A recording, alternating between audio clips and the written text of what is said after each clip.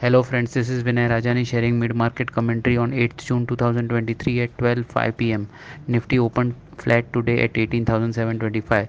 Post opening near RBI policy announcement, Nifty made an intraday high of 18,777.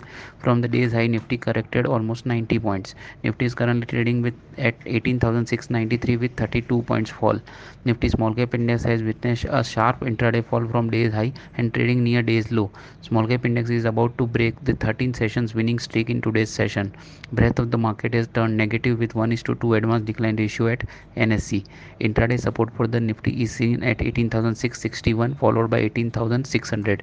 Resistance for the Nifty is seen at 18,735. Short-term traders should cut trading longs and come on sidelines. From the sectors, realty, media and auto are the major losers, while sectors like financial services and metal are the gainers in today's session. Dow future is currently trading with 26 points loss. Trend of the Nifty is expected to remain bearish today, and small cap and mid caps are likely to remain under pressure. Thank you everyone.